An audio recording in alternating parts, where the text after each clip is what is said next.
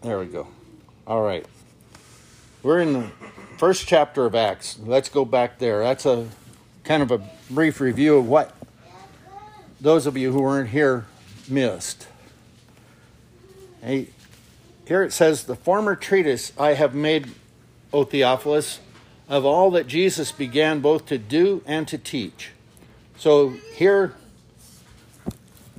Luke, the author of the book of Acts, and a physician, he's known as the beloved physician who traveled with Paul and knew the disciples and knew the apostles personally. And he's writing to Theophilus. I don't know who Theophilus was. He was highly respected and regarded by Luke. And so he's writing this letter, and this is the second letter to Theophilus. The book of Luke was also written to Theophilus. So with that in mind, he says, until the day in which he was taken up, after that he through the Holy Ghost had given commandments unto the apostles whom he had chosen. He's speaking of Jesus here, to whom also he showed himself alive after his passion, that is, after his death, by many infallible proofs, being seen of them 40 days, and speaking of the things pertaining to the kingdom of God. This is what Jesus was teaching after he had died and rose again from the dead. For 40 days he walked with the apostles and the disciples.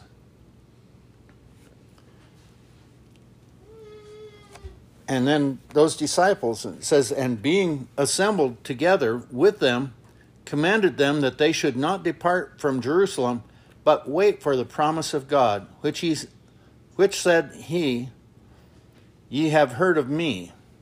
For John truly baptized with water, but ye shall be baptized with the Holy Ghost not many days hence. That Holy Spirit of God was going to come and bless these people. And Jesus told them, don't leave Jerusalem, but stay here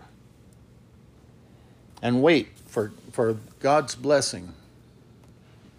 Now, we don't know God's timing. Why was it after 40 days and then they still had to wait longer for the coming of the Holy Spirit? I don't understand. But God gave Jesus that understanding. Jesus knew. And he knew when it was going to happen at that time. Prior to that, I don't know. And then verse 6 it says, when they therefore were come together, they asked him, saying, Lord, wilt thou at this time restore again the kingdom to Israel? They were good Jews, and they said, is this when it's going to happen? And they were looking for a different sort of kingdom. They weren't looking for the kingdom of God that Jesus was preaching, but to restore the kingdom of Israel to the position that they felt it was rightly entitled to as God's chosen people. They thought, well, we'd be made the head rather than the tail.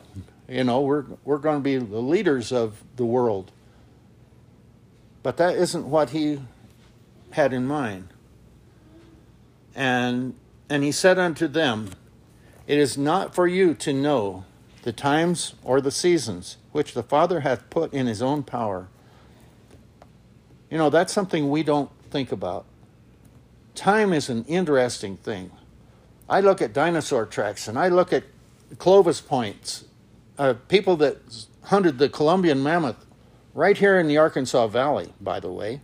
I found a Clovis point down near La Junta. But I have more questions than answers in regard to that. Elephants here in the Arkansas Valley? Yeah. Well, that's what they hunted with. They used an atlatl. They didn't even have the bow and arrow at that time. I don't understand a lot of things.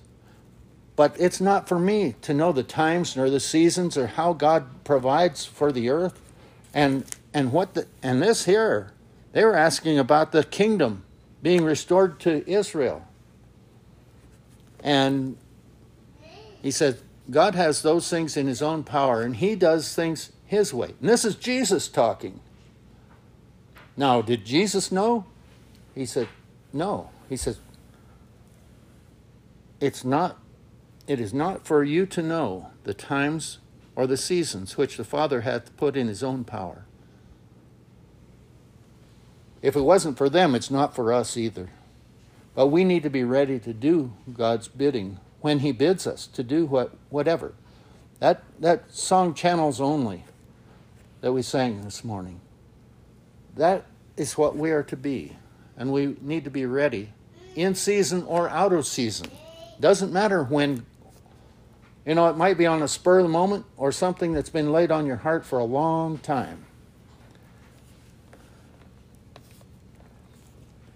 Jesus goes on. He says, but ye shall receive power after that the Holy Ghost is come upon you. Ye shall be witnesses unto me both in Jerusalem and in all Judea and Samaria and unto the uttermost part of the earth. This verse 8 is probably a summary. Now, this is the words of Jesus, but it's a summary of the book of Acts. Now, the book of Acts is a collection of scenarios that Luke felt was important to write down to Theophilus. Now, this is a second letter, by the way, to Theophilus. The book of Luke was written first. Now, here I am starting in the middle again, instead of starting at the ends. But I guess that's just me. But this is what God called me to bring for you. And I don't know. The book of Acts is very interesting, and each chapter is a little bit different. But yet this verse 8 here in chapter 1 tells about the Holy Ghost and its working in the church and the creation of the church. This is where on the day of Pentecost, that is the day when the Spirit of God came upon the church and gave it power to do miracles, to do things that were unquestionably the hand of God working through these people. So they were to go not only to Jerusalem and all of Judea, but even to Samaria, of all places, and to the uttermost parts of the earth. That includes Avondale, Colorado, right here. And God is still working. We may not have people doing miracles every day, but we are called to have a part in God's work. The church is. The church, not just anybody, but those that God gives power to. And he gives it through the church, through Jesus Christ to the church, to his church. Not to all of these congregations that call themselves churches, but to his church. Verse 9, and when he had spoken these things, while they beheld, he was taken up and a cloud received him out of their sight. Jesus went up from the earth. He ascended into heaven and was gone from their sight. And whilst they looked steadfastly toward heaven, as he went up, behold, two men stood by them in white apparel, which also said, Ye men of Galilee, why stand ye gazing up into heaven? This same Jesus which is taken up from you into heaven shall also come in like manner as ye have seen him go into heaven. Now, it says there were two men in white raiment. I'm assuming these were angels. And that's my assumption. You can say why. They said, why are you looking up into the sky? This same Jesus that you saw go is going to come back that way. We look forward to that, because when he comes, He's going to bring his kingdom and establish it here on earth. Jesus personally is going to come back. And they didn't understand that at that point. And I'm not sure I understand all of it. I'm looking forward to that day, though. I expect Jesus to come back. And I want to see that happen. Verse 12 says, Then returned they unto Jerusalem from the mount called Olivet, which is from Jerusalem a Sabbath day's journey. You didn't travel far on a Sabbath day, so it was just a short distance. And when they were come in, they went up into the upper room where abode both Peter and James and John and Andrew, Philip and Thomas, Bartholomew and Matthew, James the son of Alphaeus, and Simon Zelotes, and Judas the brother of James. All these continued with one accord and supplication with the women, and Mary the mother of Jesus, and with his brethren. So these were the people that were assembled, and I'm assuming there were others that aren't even mentioned here, because on the day of Pentecost there were about 120 people gathered there, which is not a lot of people. It's not a lot. But these were the disciples that were gathered there, and they were the most important of the apostles, I'm sure all the apostles except for Judas were there. And Peter goes on here in verse 15, and he points out, or he says, we are short one apostle here. And he was guided, I believe, by the Spirit to select one more. We'll go ahead and read that. Verse 15. And in those days, Peter stood up in the midst of the disciples and said the number of names together were about 120. So that's where we get the 120 people. Men and brethren, this scripture must needs have been fulfilled, which the Holy Ghost by the mouth of David spake before concerning Judas, which was a guide to them that took Jesus. So he says, David prophesied about Judas and his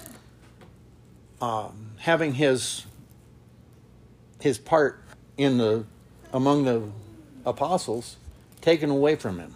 It says, for he was numbered with us and had obtained part of this ministry.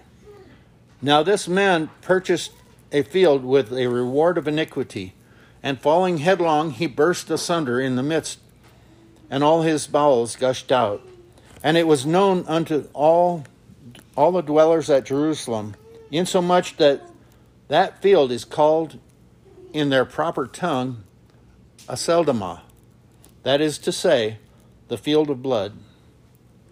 For it is written in the book of Psalms, let his habitation be desolate, let no man dwell therein, and his bishopric let another take. That is his office, his job. Let somebody else take over for him.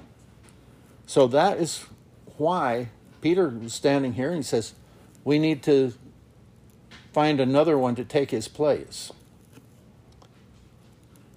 He says, verse 21, wherefore of these men which have accompanied with us all the time that the Lord Jesus went in and out among us. So he says that's one of the requirements. He has to be somebody that's been with us from the beginning, has gone in and out and served with us. He says, beginning from the baptism of John unto that same day that he was taken up from us, must one be ordained to be a witness with us of his resurrection. So he's a witness not only of the resurrection, but who had been with them for a long time, who had been with them from the beginning of Jesus' ministry. And so Peter felt called upon to do this. And he took a leadership role in serving in the early church. And I don't know that he was appointed by the other apostles. I think he was appointed by Jesus to serve in that position. Verse 23 says, and they appointed two, Joseph called Barsabbas, who was surnamed Justus, and Matthias. Now this Joseph called Barsabbas, I'm not sure what Barsabbas means. I should have looked that up. But he was surnamed Justus. That was his surname. But Matthias has one name. And they prayed and said, Thou, Lord, which knowest the hearts of all men, show whether of these two thou hast chosen. He said, he called upon God, and he said, you show which one of these you want to be put in Judas's place. Now, Judas was a man who evidently held the treasury for the apostles. They had a treasury, and money was put into that by people who were called upon to give. And evidently, Judas held the money bag or whatever. I don't know how they did that. They did their accounting in that day, but that was his job. And so one of these two people were going to be called upon to fill that position and to be an apostle. Now, this is the one case where an apostle was called that Jesus didn't personally call. And so they called upon God to say, which of these two men do you want to serve? And then they evidently did a voting in a way, and they drew lots, it says, and the lot fell to Matthias. And I think this gives us a picture of how we are to do. We need to call upon God when we take action as a church. We need to do that so that God directs our hearts to serve Him the way He would be served. Sometimes churches and pastors and people who are in authority in a church, deacons, have a way of saying, well, we're going to do it this way. And everybody has to agree to it. That's not the way it was done here. And I don't think it's the way that God would have done in His churches. We are each given a responsibility in the church and a place that God brought us here together. And we come to serve Him, not to serve our own selves. And that's something that we see people doing a lot of times. And they think they're doing God a favor by being here. No. We are done a favor for God to allow us to have a part, to be His channels, to be the people He uses, to go into the world and to teach the world by the example that we set as Jesus lives in us. We are called upon to be that, to be ministers to this world that we live in. It's not just for our benefit. We come here and we are blessed. Here, when we get to sing songs of praise and hear the word proclaimed, but this isn't where the rubber meets the road. It's out there in the world where you meet people, all of us. We have a job to do. And it's only through Christ working in us that we are able to do that. And I'm afraid, for my own sake, I'm speaking for me, I'm afraid I don't do all that God would want me to. And I think that any of us can look at our lives and say, and it's not for me to judge you, it's for me to judge me.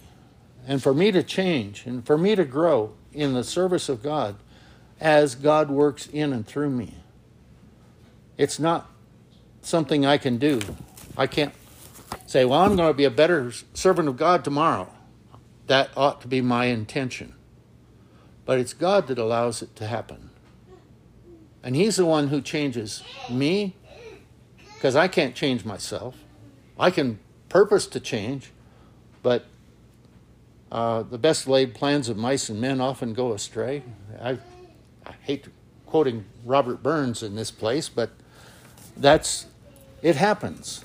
And we have intentions. The Apostle Paul said, that I would do, I do not, and that I would not do, I find myself doing that.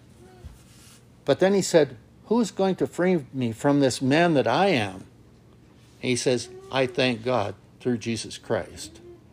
That's how we overcome what we are by our nature. How we overcome self and sin in our lives is by God directing and changing us and making us what we want to be. But God won't force us to change. He doesn't do that. He never forced us to get saved. Nobody forced you, but the Spirit of God led you and directed you. And it's only as God the Father draws us through the Holy Spirit that we are able to come together and to do anything in God's name. That's the only way.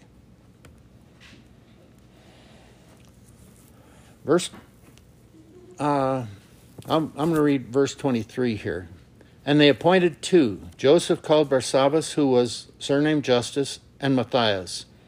And they prayed and said, Thou, Lord, which knowest the hearts of all men, show whither of these two thou hast chosen, that he may take part of this ministry and apostleship, from which Judas by transgression fell, that he might go to his own place. I didn't say where he went. I think that's right. We need to let God be the judge of those things. And they gave forth their lots, and the lot fell upon Matthias. I see that as being, each were given an opportunity to say which one they wanted, and the lot fell to Matthias. And he was numbered with the 11 apostles. He was added to that number to make that the full 12. And I think sometimes we have an idea that when we vote, it's a democratic thing. It shouldn't be. It should be God's Spirit directing you in whatever business might come before the church. And we should be in agreement. And I think it should usually be unanimous in our decisions. Now, that's my feeling. You can take that for what it's worth as you hear me speak, because I'm just a man same as any of us is. And I feel that all too often we take things upon ourselves that aren't appropriate. And we think, well, I'm doing this. But it should be God doing it through us. Especially when we are in the church and conducting church business. I think that's right and proper in the direction that the Scripture gives us. Are there comments on any of this? I've been up here rattling on, but I'm sure all of you have had thoughts going through your minds, and perhaps there's something that someone would like to say in regard to this transaction that took place here.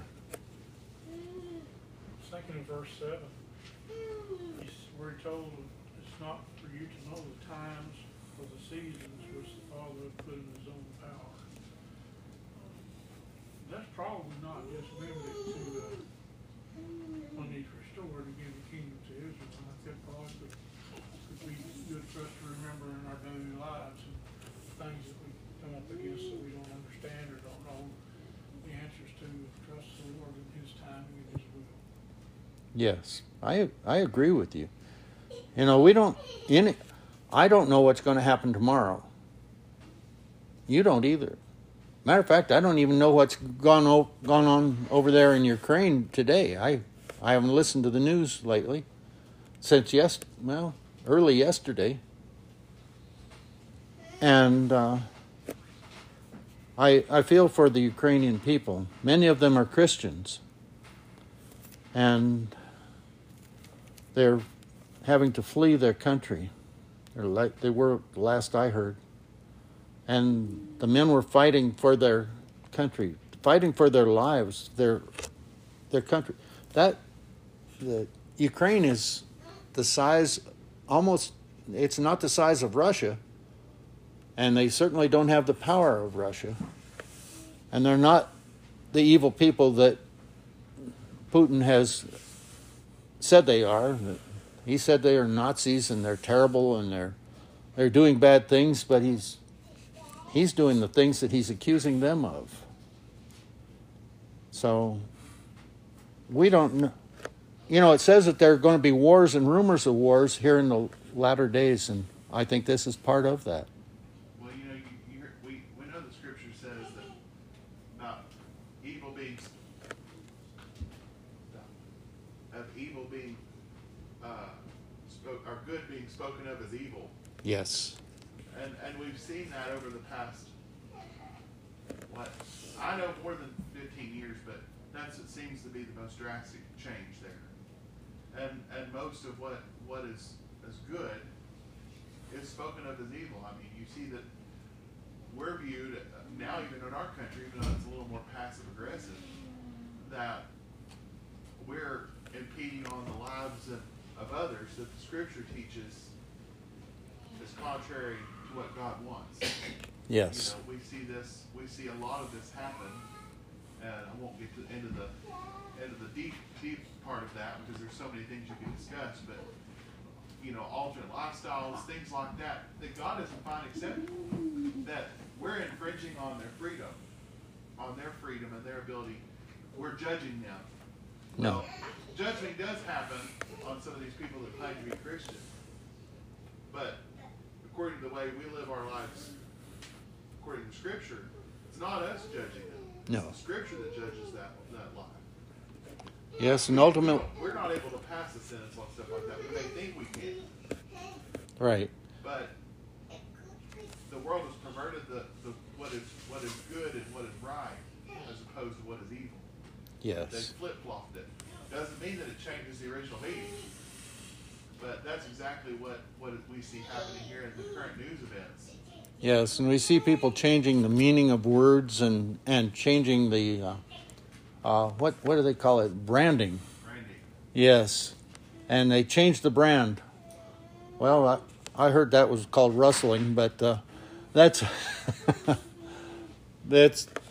it's not what God calls us to do. Let's put it that way. And they find that somebody has found them out in one place, so they just change the name of it and keep on going with doing what they were doing before. And that's not what we're to do. We're to speak in one name, and that name only. And that's Jesus living in and through and working in us. We don't have power of ourselves to do and to say this is right and that's wrong, and it's not for me to say.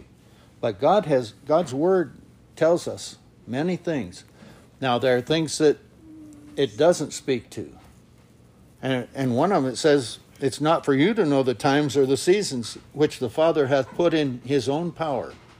We don't have a crystal ball to look into and say, oh, this is going to happen tomorrow. No, we can't do that. We can't say I can't tell you what I'm going to be doing tomorrow. I mean, I don't know. I get up in the morning and I say, here I am, Lord. What do we do today? What do you have for me? And it's exciting when I find out. I get to serve God today. You do too. But we need to be ready to do His will, not our own, His will in us. Any other question or thoughts?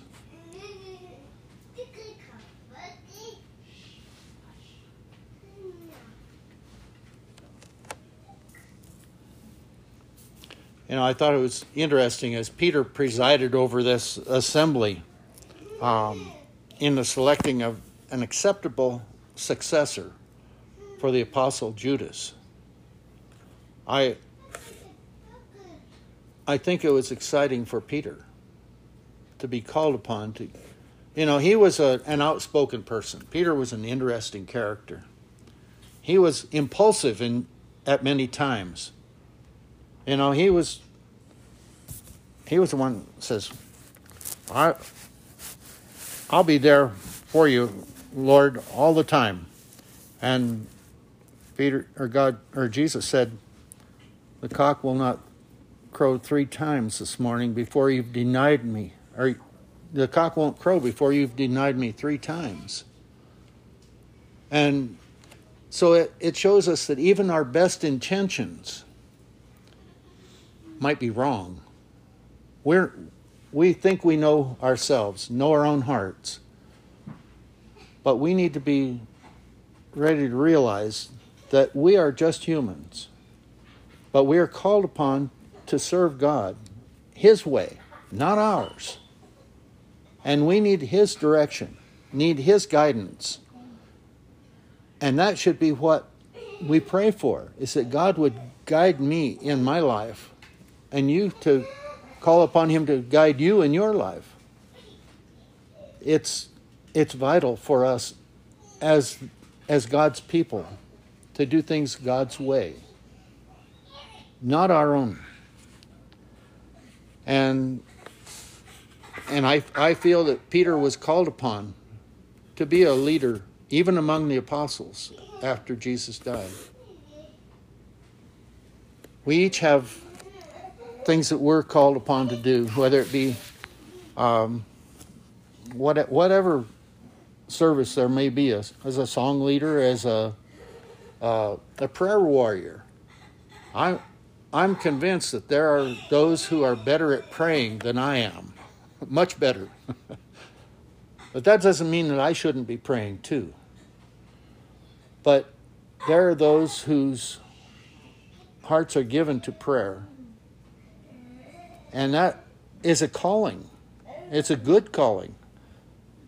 And we think, being called to be a deacon or a pastor or a treasurer, as Judas was here. He was a treasurer. But God took that away from him because of his failures. His failure to be what he should be. He became a traitor to Jesus. He turned him in to the Roman government of all people. But we think we know our own hearts. It's not my place to judge Judas. As Peter said here, that let him go to his own place. God knows where that is.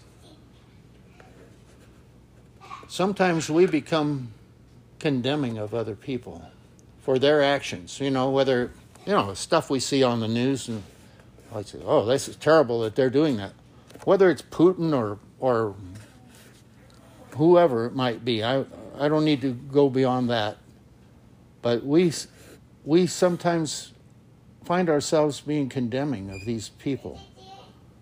And it's not our place to judge. God will judge them. Let's judge our own hearts and say, am I doing right? Am I doing what you would have? It says, judge not that you be not judged, is a way that is said. And sometimes we are judgmental about other people.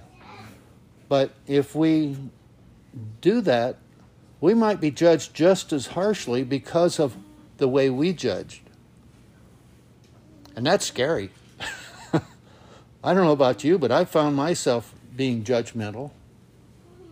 And it's wrong. And I'm convinced that it's wrong. And I ask the Lord to help me with my being judgmental. So, is there anything else that needs to be said this morning? Our time is about up. We got a couple minutes here before 11. If not, we'll close with that. And I thank you for your attention.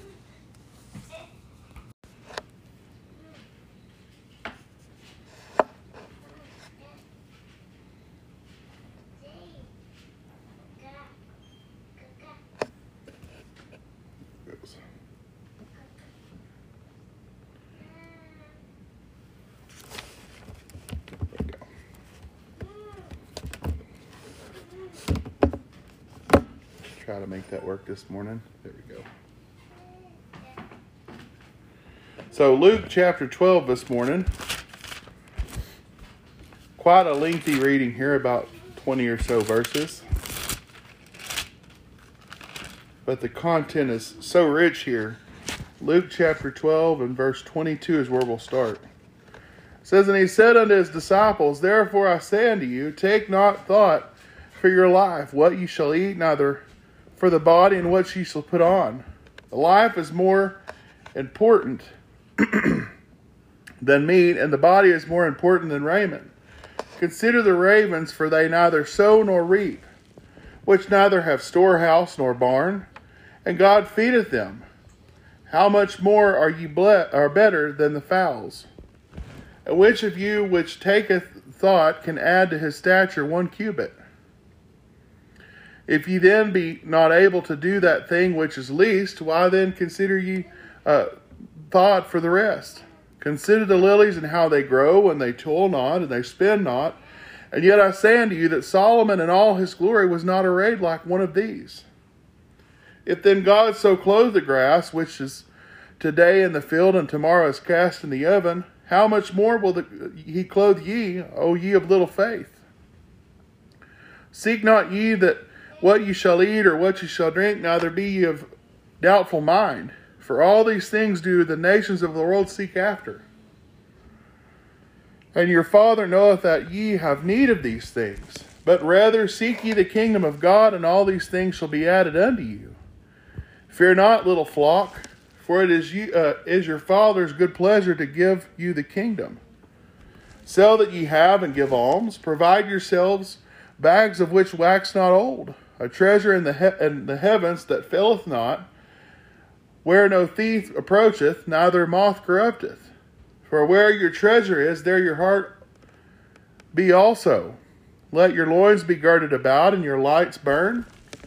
And ye yourselves look unto men that wait for the Lord, when he will return from the wedding, that when he cometh and knocketh, they may open unto him immediately.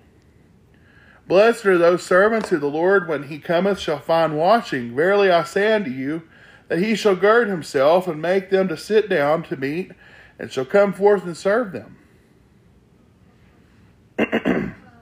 And if he shall come in the second watch, or come in the third watch, and find them so, blessed are those servants. And this know, that if the good man of the house had known at what hour the thief come, he would have watched and have not suffered his house to be broken through. But ye therefore ready also, for the Son of Man cometh at an hour when ye think not. And Peter said unto him, Lord, speakest thou this parable unto us, or even to all? And Jesus said, Who then is faithful and wise steward, whom his Lord shall make ruler over his household, and give to him a portion of the meat in due season? Blessed is that servant whom the Lord, when he cometh, shall find doing so. First, he starts off there in that passage talking about anxiety or the worries of this life. Most of us find ourselves anxious about things, don't we? Anxiousness is a prevalent thought these days. Well, we have a failing economy in this world. We have instability. We have war. We have famine. We were talking about this last night, Gary and Ed and I were. These things are going to happen. The Lord told us they would happen as time progressed on. But what is he talking about here? Put your trust in the right spot. Put your faith in the right spot, right? He uses the example there of the ravens in verse 24. He says, "Consider the ravens, for they neither sow nor reap, which neither have storehouse nor barn, and God feedeth them. Of how much more are ye better than the fowls?" He said, I provide for these ravens. And they don't have anything to store their food or anything to harvest. But guess what? He takes care of them. Does not a master take care of his servants? They feed them, they clothe them. The servants serve the master, and they are representatives of the master's household. So what's the thought here? Don't be concerned with these things, because the Lord takes care of those things. He's our master, and He is our provider. As servants of the Lord, we are tasked with being a representative for Him and His kingdom, not the other way around. Sometimes we like to think that, don't we? Our minds fail us in that, but that's not the case. In our life, it is not our job to hoard or to be concerned with where things will come from, but trust rather that the Lord will provide these things. We worry about peace. We worry about protection and security. The peace that the Lord provides is something that transcends these things on the earth. Peace that no matter the outcome, there's something far better ahead. It may be painful and it may be difficult to get to that point, but labor is difficult and it can be sometimes painful. As my body felt this morning after we worked all day yesterday. But the point here he's trying to get them to understand is that, what did he say? But verse 31, "But rather seek ye the kingdom of God, and all these things shall be added unto you." What's the objective here? What's our charge from the Lord? We are servants of the Lord. What did He tell the apostles there before He departed from them? Go out, proclaim the gospel, baptize, do these things. That's a summation of that verse there. That's our charge. Representatives of God, ambassadors for Christ. They were concerned about where these things would come from. But He's saying, no. They come from me. They come from seeking the kingdom of God first. I find it interesting that He follows up verse 31 with, "Fear not, little flock, for it is your Father's good pleasure to give you the kingdom." He offers it to us. It does come with a price. It requires us to lay down our lives. We struggle with, of course, presently, I know the big topic we talked about is the conflict over in Europe. Nuclear war, those things that scare us. And I was having a conversation with someone this week. I'm scared about this. And I was having a conversation with a coworker. I said, I'm not. I said, because guess what? I said, I put my trust in the Lord. It may be painful and there may be things that happen, but I place my trust in the Lord. And I would hope that you would too, because that's the understanding here that this passage gives. The only place that we can find comfort and solace is in the Lord. He also provides the protection and safety. May not be the protection and safety that the world understands.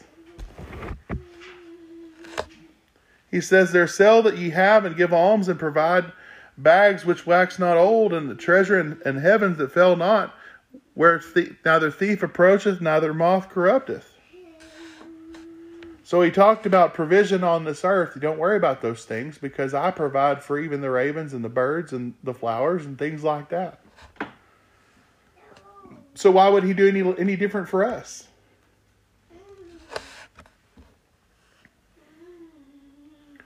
I mean, after all, he did create us with the purpose and intent of us honoring and worshiping him, didn't he? So then he says these things will, he says, do what you're supposed to. Give alms. Get rid of these things. Sell these things. Why? Because the treasures that you have set up for yourselves won't be corrupted.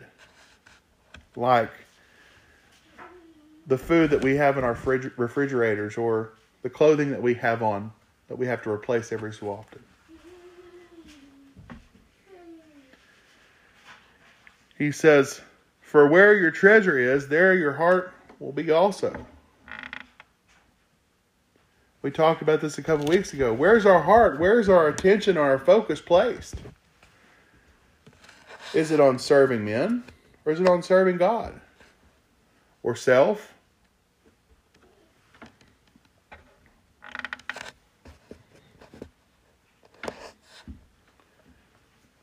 How do we fulfill this? Placing our trust in the Lord. What is it that we are supposed to do as servants to fulfill this? He tells us, he gives us the recipe there. He tells us not to place our trust in these things and to keep our attention focused on him. He says, let your loins be girded about and your lights burning. Be prepared. Why? We're always on duty, even when we're not in this building.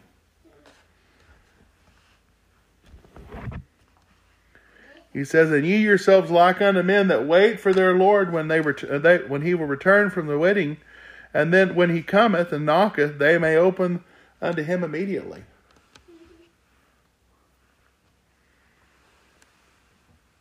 It takes a bit of work to serve the Lord, doesn't it? We are charged with being what? Accountable to all men. For what? For the hope that's in us, right? We can't do that by covering up the light that we have. That's not going to do us any good. I think about the disciples at the Garden of Gethsemane, which we talked about just a little bit ago in a psalm. But Peter was ready to chop off the guard's ear, and he did so. He was ready to defend the Lord, but the Lord didn't need to be defended. What did he do? Instead of harming his enemy further, he healed him. He put his ear back on. Being a servant means that we take care of all those who our master places his attention on. That's our enemies. That's one another. That's even leaders of the world that don't do the will of God and want to cause harm to others. What does that have to do? It says pray for them. Scripture instructs us to pray for those leaders.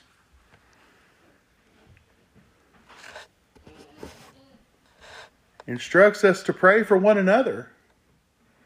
We are brothers and sisters in Christ. But sometimes we have problems in our own midst. And when we have those problems, what do? We go to the Lord. We pray about those things. We share what the Lord lays on our heart to share with one another in those difficulties.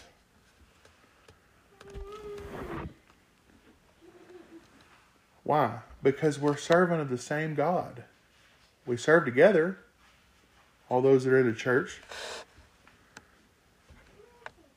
Iron sharpeneth iron. That's our responsibility. If the tools are all in the tool shed and you use one and you use it till it's dull, and you don't sharpen it with another tool, it still stays dull, doesn't it? But if you sharpen it, it's not dulled by everyday use. It's equipped for what the user needs it to do, which is chop some limbs off a bush over here. So, this is not something that's difficult. We try to condition ourselves to believe that the Scripture is difficult. It's not. These instructions were quite simple that he was giving them here. He said, "Blessed are those servants whom when the Lord cometh, he shall find watching," being observant, what's going on around them. And he says, no matter what the time is, whether it's during the day, in the evening, at night, those things, the first, second, and third watch. So, you mean that it's not we come to church once a week and that's it? No. We're required to be observant all the time and to be thoroughly prepared. How do we prepare? You read the Scripture and it gives us through prophecy and the things that's mentioned, it gives us what we need to be aware of, right? We talked about this yesterday too. And that requires us to be well aware as a servant of the Lord. So, you mean to tell me we have more than just one thing to do? Yes, we do. He says to take care of one another, to not worry about the things of this world, and to watch. But he also commands us to do as well.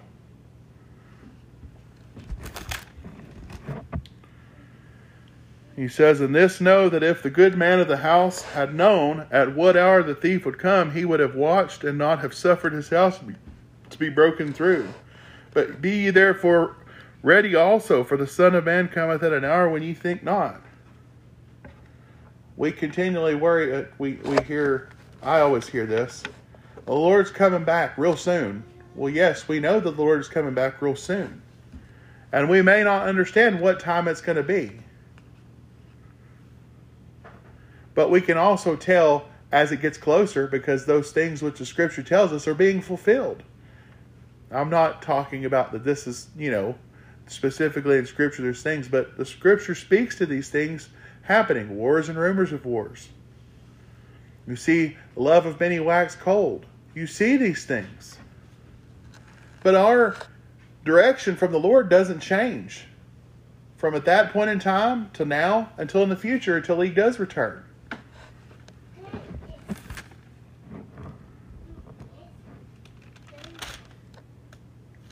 We are to remain focused on serving the Lord. Let's look at Galatians chapter 1.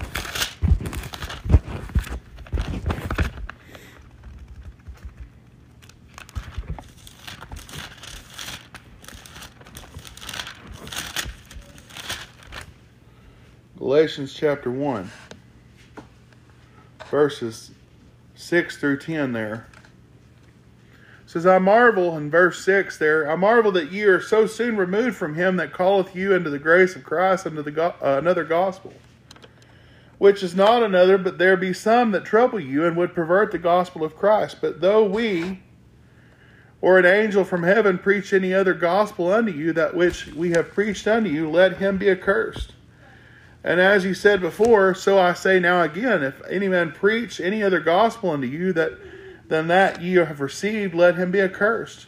For do I now persuade men or God, or do I seek to please men? For if I yet be pleased men, I should not be a servant of Christ. But I do certify you, brethren, that the gospel which was preached of me is not after man. For I received it neither of man, neither was it taught it, but by the revelation of Jesus Christ. Ye have heard of my conversation in times past in the Jewish religion, how that beyond measure I persecuted the church of God and wasted it, and profited in the Jews' religion above many of my equals in mine own nation. being more exceedingly zealous of the traditions of my fathers. But when it pleased God, who separated me from my mother's womb, he called me by grace to reveal his Son in me, that I might preach among the heathen. Immediately I conferred not with the flesh and blood, neither I went up to Jerusalem to them which were apostles before me, but I went to Arabia and returned to Damascus. Then after 3 years I went to Jerusalem to see Peter, and abode with him 15 days. But the other apostles saw none, save James the Lord's brother. Now therefore which I wrote unto you, behold, before God I lie not. Afterwards I came to the regions of Syria and Cilicia, and unknown by face unto the churches of Judea which were in Christ. But they heard only that he which persecuted us times past now preacheth the faith which is once he destroyed, and they glorified God in me. What is it that Paul did? After the Lord caused him to see the error of his ways, because Jesus had come to fulfill the law which he so zealously persecuted, what did he do? His focus was redirected, wasn't he? And what did he do? He preached to those brethren who he once condemned. And he did what the Lord wanted him to do. Did he want to do it at first? No, but when the Lord struck him down, all right, you got my attention. Sometimes it takes an event like this to redirect our attention.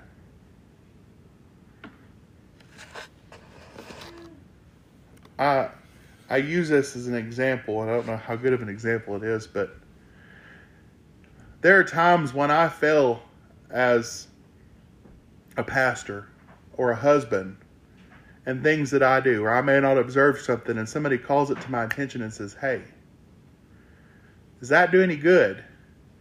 Or I think you might ought to redirect your attention over here because I may not have noticed something, or may not have, or I knew something and out of my emotion done something I shouldn't have done, or said something I shouldn't have done. And it draws me back to what I'm supposed to be doing. That's what a fellow servant does for a fellow servant, right? Serving the Lord. We keep each other grounded. Well, Paul knew that he didn't go to the apostles at Jerusalem, but the Lord sent him where? He sent him to Arabia, and then he went off preaching. Wow. The Lord had to prepare him to do these things, because some of these people wouldn't have received him well, would they? How many times do we place barriers in our brother's way because we set ourselves up as a judge concerning these things? That's not our place. Our place is not to be judge and jury, like we talked about this morning. Our place as a servant of the Lord is to be obedient. That's what Paul did. He went on doing what the Lord told him to do. And now he wasn't the judge as he thought he was he? But yet the Lord gave him discerning, be able to discern what was right according to Scripture, and a way to do it so that the brethren were encouraged to do the right thing.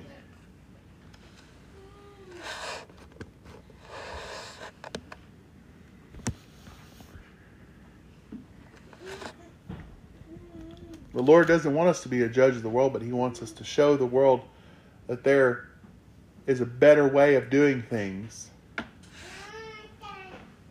And that if we don't pass the test on that there is a judgment for that. So again, we talked about being a representative and helping one another. We're representatives one of another too. Because what I do affects you and what you do affects me. And what we do as a church individually, as we go out our daily lives, has an effect on those outside the church. Thus why Jesus did what He did in the garden to His enemy when He healed his ear. He said, I don't need you to fight my battle for me. Same thing he did when the disciples, we talked about a couple weeks ago, when the disciples were upset, they were on the sea and the sea was raging and Jesus was sleeping in the back, and he goes, "Wake up, we're going to die." What Jesus said, "Oh, ye have little faith." Where was their focus? It was focused on the turmoil surrounding them.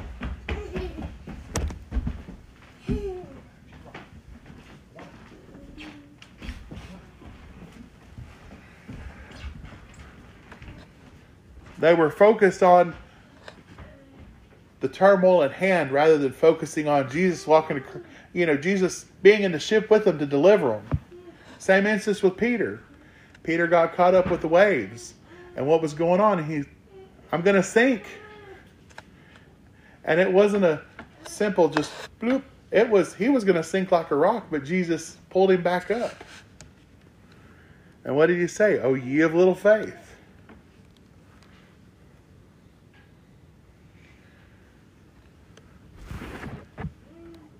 A servant-master relationship as we know it is that the master provides protection for the slave. He sustains them, he keeps them, but he expects for the slave to be obedient to him in all things.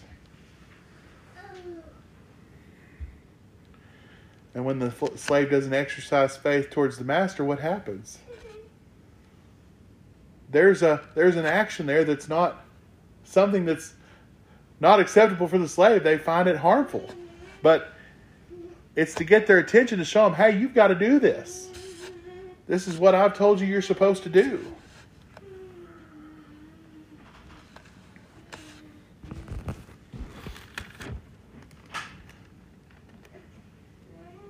So, where is our focus at?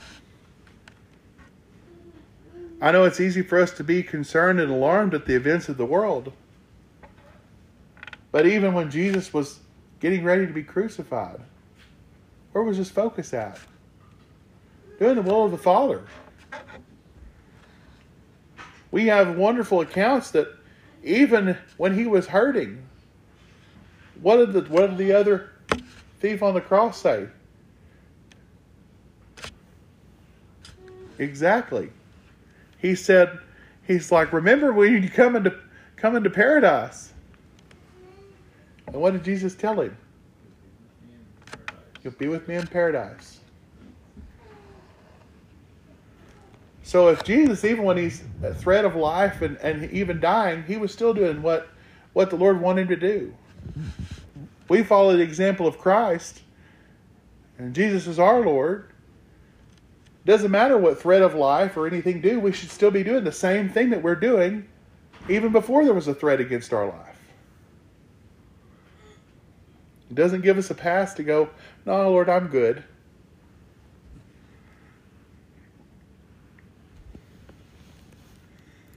Or when your brother is trying to do something and you're just standing there like a knot on a log and they're suffering all these things and you have the ability to help them.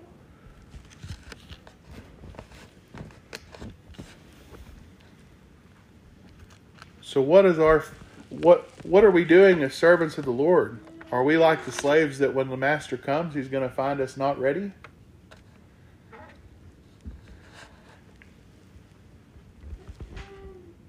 We ought not to be. We have plenty of information and plenty of things that we witness around us to be prepared for serving the Lord.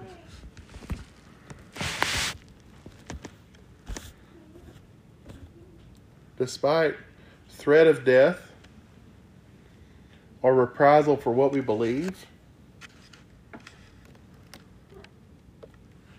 or being unpopular, it's not a popularity contest. I heard a lady say the other day, we're doing training at work for a new record system, and she says, there's no bonus points for suffering. I said, boy, that's a true statement. If we're suffering, doesn't mean we're going to get a gold star for it. It just means, hey, ask for help. Look to the one who gives the instruction. They can provide you with a way to ease that suffering.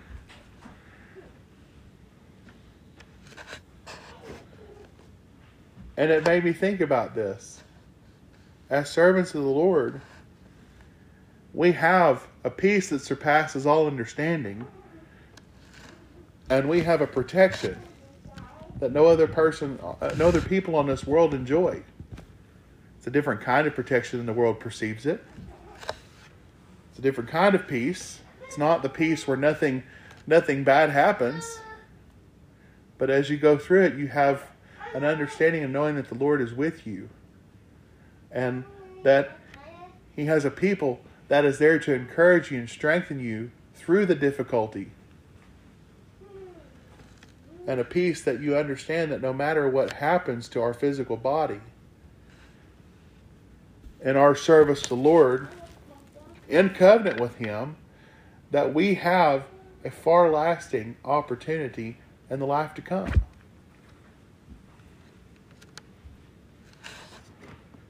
But we have to get there. That's what Jesus was trying to show them, the way to get there. So I would ask you this week just to take time and reflect on the things that we do throughout the week that cause us harm in our service to the Lord, that cause one another's harm. Don't be worried about dispensing judgment for the Lord. He needs nobody to do that for Him. He tells us what to do, but He's the one that administers all that. Let's just do what He charges us to do and leave the rest to Him.